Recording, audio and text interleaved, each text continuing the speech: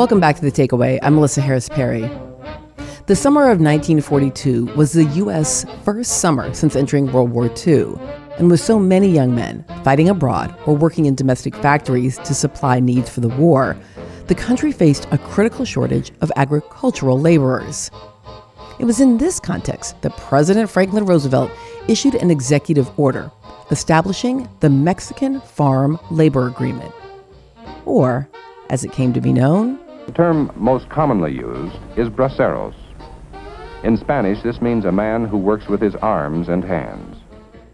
This is narration from a 1962 film produced by the Council of California Growers. Now, the Bracero program was a joint accord between the governments of Mexico and the United States. It provided temporary work permits to millions of Mexican men who were allowed to work legally in the U.S., then return home to Mexico. In theory, the agreement eased the agricultural labor shortage for U.S. growers and offered access to higher wages for Mexican laborers. But 20 years after it was first established, the Bracero program had become a target for nativist concerns about immigration and economic competition, as the 1962 Council of California Grower film illuminates. A typical dialogue pinpoints the major issues. Well, with Americans on relief rolls, why bring in foreigners to work on our farms? Makes no sense. Makes sense to the farmer, though. These braceros work for lower pay than Americans would. The Bracero program officially expired in 1964. But the legacy of migratory farm workers from Mexico and Central America and the exploitation of that labor continues to shape our contemporary agriculture economy. This modern reality is the subject of a new investigation by PRISM, Latino USA, and Futuro Investigates. We're talking about the hundreds of thousands of farm workers who come to work our fields every year with work visas under the U.S. government's H2A program, a program where Diego and Mario say expectations don't match reality. My name is Tina Vasquez, and I'm editor-at-large at PRISM. What is the H2A visa program? How's it supposed to work? So its latest iteration came about in the 1980s under Reagan. So what it is that there's always a problem finding agricultural workers. And so it's a guest worker visa program that allows American employers to hire and bring into the country foreign workers to do agricultural work on sort of like a short-term contract, usually between 6 and 9 months. So first, that American employer has to prove to the Department of Labor that it tried to hire American workers for these positions. And if it cannot successfully hire American workers, which employers often cannot, then they get the green light to bring in foreign workers to the U.S. to do agricultural work. And I think there are more than 80 countries that you can bring workers in from, but overwhelmingly it's Mexican men who come to the U.S. to do this work.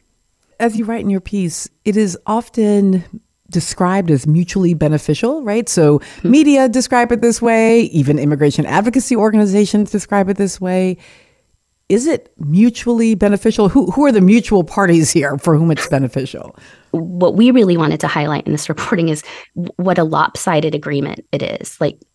Many advocates, including people in the government that oversee this program, essentially refer to this as indentured servitude. It overwhelmingly benefits employers, and it gives American employers just unprecedented control over workers' lives because their visa, a worker's visa, is tied to a single employer who is tasked with providing them with housing, with transportation, with food. And so if there is abuse or exploitation or wage theft, which is very, very common that's happening, then that worker risks everything speaking out. This is one of the rare ways that Mexican workers in particular can legally work in the U.S. So filing a wage theft complaint or speaking out about exploitation or abuse on the farm, can subject them to immigration enforcement. It means that they lose their housing, they lose their job, they lose their status in the U.S. And, very often they're also kind of informally blacklisted from the H2A program, which makes them unable to come back and to do agricultural work for American dollars. I cringe at the thought of New York Public Radio having a say over my housing, my life, my status in the country, for goodness sake. And yet there is still, I think, even among, again, as you point out, sort of immigrant advocacy organizations, there's a sense of, well, it's a job and it earns, a decent income relative to nations of origin. So shouldn't we all just kind of put up with maybe a little less control over your workplace than you would typically want to have? That's a good question.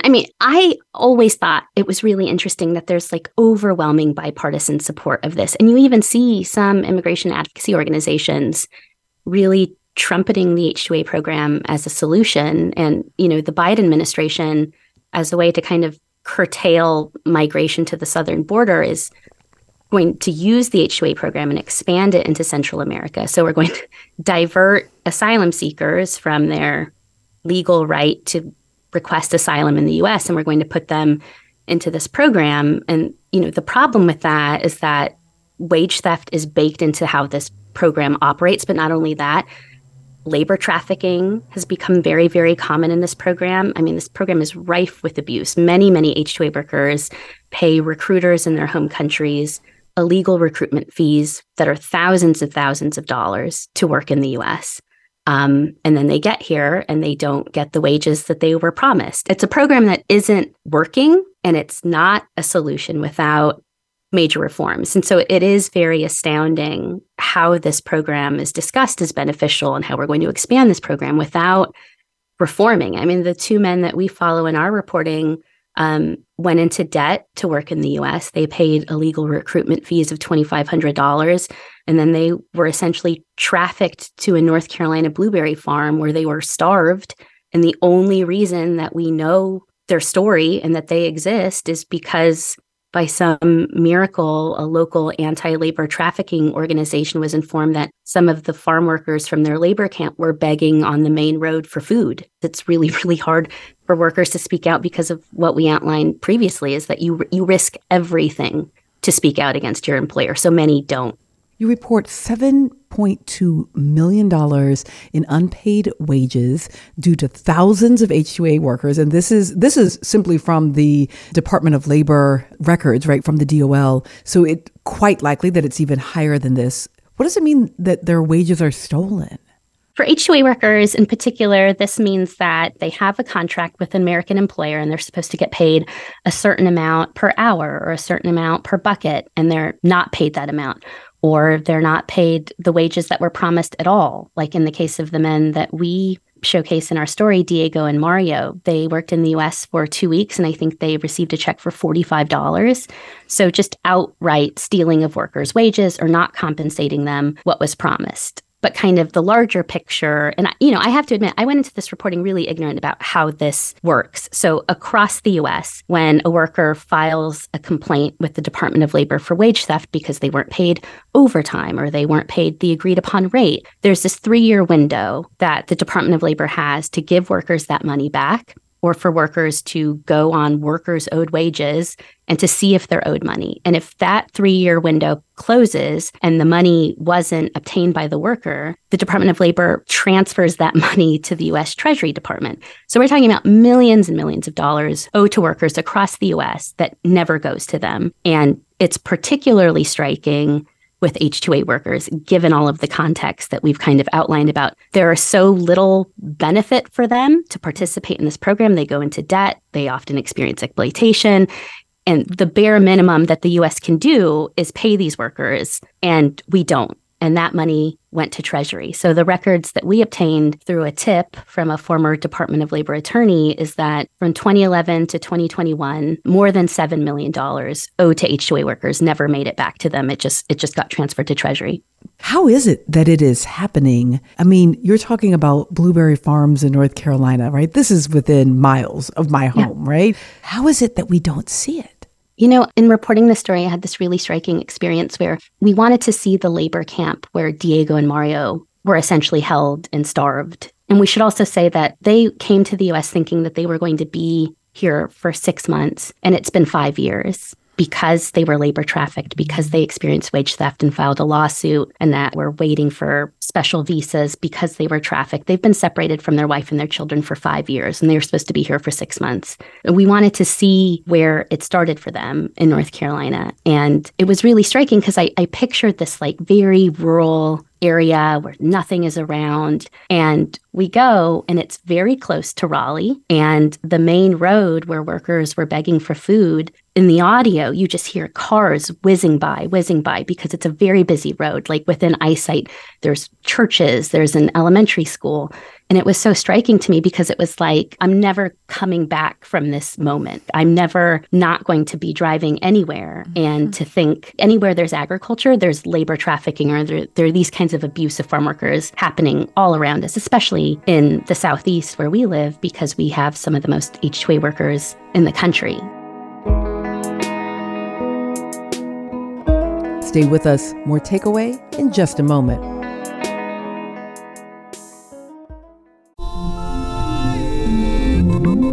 I'm David Remnick, host of the New Yorker Radio Hour. There's nothing like finding a story you can really sink into that lets you tune out the noise and focus on what matters. In print or here on the podcast, the New Yorker brings you thoughtfulness and depth and even humor that you can't find anywhere else. So please join me every week for the New Yorker Radio Hour, wherever you listen to podcasts.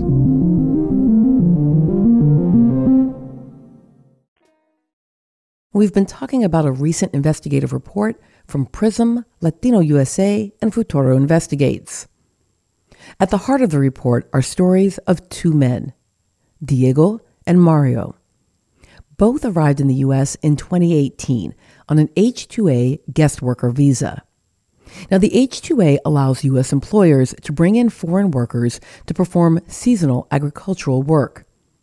And while it's often touted as mutually beneficial, this investigation reveals the extent of exploitation suffered by the workers. An official from the Department of Justice called what happened to workers, quote, modern-day slavery. The structure is certainly akin to indentured servitude. There's a pretty glaring disparity between the program on paper and what happens in practice. Are we going to just keep on this path because farmers are saying they need the labor? You're literally buying people to come do terrible work. After arriving in the U.S., Mario and Diego were trafficked to a blueberry farm in North Carolina. Once there, they, along with dozens of other men, were given filthy, dangerous living conditions, deprived of sufficient food, water, and rest, and routinely threatened if they spoke publicly about their circumstances. A report produced last year by the Economic Policy Institute indicated American employers have a preference for using H2A program workers over U.S. workers because these foreign workers are, quote, exploitable. It's a reality which harkens back to the Bracero program, which reshaped American agriculture in the 1950s. Makes sense to the farmer, though. These braceros work for lower pay than Americans would. The U.S. and Mexico are currently planning expansion of the H2A program.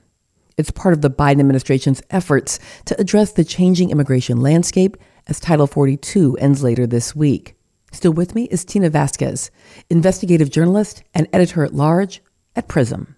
I find it truly alarming that as a way to divert people from seeking asylum, the Biden administration is considering expanding programs like the H2A program, which we now know is known for abuse and exploitation and even trafficking. So we're going to put people who are fleeing those conditions in their home countries in a program that has become known for that. And as one of the attorneys we interviewed in the radio story, Daniel Costa from the Economic Policy Institute, said, we're going to put people in a situation where they're in this exploitative program, and then we're going to return them to the country that they were trying to flee with dollars in their pockets. And that's very dangerous. And we're already, there's another attorney we spoke to named Aaron Jacobson, who oversees the farm worker unit for Legal Aid of North Carolina. He already has Central American clients who were terrified of pursuing wage theft claims in which they were owed thousands and thousands and thousands of dollars, just unimaginable money, because they were afraid that the person who recruited them in their home country would find out that they took legal action and that they would kill them. And these are the kinds of things that we're going to see more and more as this program expands into Central America as a way to, stop people from seeking asylum. We're only going to do more harm. Do you think the American public cares?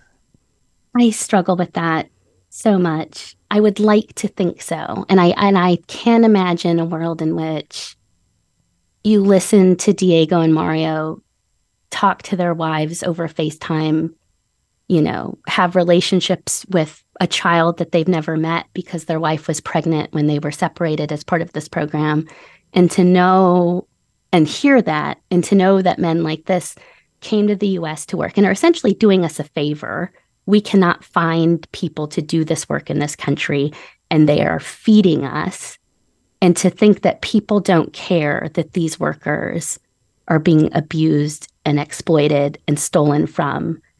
I don't want to live in that world, but I really struggle with whether people care that this is happening because of the population it's happening to, which is migrants. Currently, the state of North Carolina denies abortion access after 20 weeks. Last week, state lawmakers passed a bill that will ban abortions at 12 weeks. Additionally, it requires 3 separate doctor's visits prior to termination procedures and limits access to abortion medication after just 10 weeks. Now, Republican lawmakers in the state have described the bill as a compromise because it does allow exceptions for pregnancies resulting from some acts of sexual violence and exceptions for some medical conditions that threaten maternal life. The state's Democratic governor, Roy Cooper, will veto the bill, but Republicans control enough seats in the state House and Senate to override it. Here's Governor Cooper talking with CBS's Face the Nation. It'll effectively ban many abortions altogether because of the obstacles that they have created for women, for clinics, and for doctors. They have tried to disguise the disastrous impacts of this bill, but we're going to expose them. This bill has nothing to do with making women safer and everything to do with banning abortions. Still with me is Tina Vasquez, editor-at-large at PRISM. Tina's a North Carolina resident and an investigative journalist who spent more than a decade reporting on the intersections of immigration justice and reproductive justice for multiple media outlets. What does all of that mean for the context of human rights in the broadest sense here in the state of North Carolina? I can't stop thinking about the press conference, the kind of surprise press conference in which this abortion ban was announced. It was like all white Republican women standing on a stage and kind of presenting this as progress, characterizing the bill as pro-women and saying that this is a very mainstream approach to the issue. And I found that so jarring because, as a person who's had an abortion and as a journalist who covers reproductive injustice, I know how harmful and dangerous abortion bans are. And I also know that overwhelmingly it's Black and Latina women who access abortion care because it is a healthcare issue. And these are the populations of people that don't have the same access to sexual and reproductive healthcare and to contraceptives. And so they access abortion in higher numbers. And overwhelmingly, these are Black and Latina women who are parents. So presenting an abortion bill as pro-woman and pro-family was just so disturbing to me. And especially, when people discuss the exceptions, we know that the exceptions often don't come into play. People aren't allowed to access abortion care despite the exceptions. So forcing people to kind of remain pregnant or have children that they don't want or cannot afford or cannot physically have, to paint that as progress and pro-women is breathtaking to me. It's astounding. And to kind of ram this through when nobody is asking for it, truly nobody. North Carolinians overwhelmingly were in support of abortion at 20 weeks and even beyond. So this is a very fringe group that's following this larger trend, which is taking advantage of the fall of Roe to push these bans that people are outright vocalizing against or rejecting. It's unbelievable. I watched that press conference as well. And I was also fascinated. There was a moment when, they said, we have it at 12 weeks because we've looked at polling data. Literally said, we looked at polling data and 12 weeks is where people want it. And I thought, we're talking about health. Like who does healthcare decisions by polling data? How is this? If you believe a certain if you have a certain anti-scientific, but yet you understand as moral or ethical or religious belief that tells you something about, the start of life, then polling data shouldn't matter. Right. And if you care about science, then polling data shouldn't matter. I couldn't comprehend where polling data should be part of this story. No, the framing is unbelievable. And I cannot also believe Representative Tricia Cotham, who last year campaigned on reproductive rights, was a Democrat, publicly shared her abortion story, last month decides to switch parties, become Republican, basically hands this veto-proof supermajority to Republicans in the state, and then last night votes in favor of the abortion ban. After sharing her abortion story in 2015, after advocating for abortion rights in the state, it's too much to process. It's really astounding.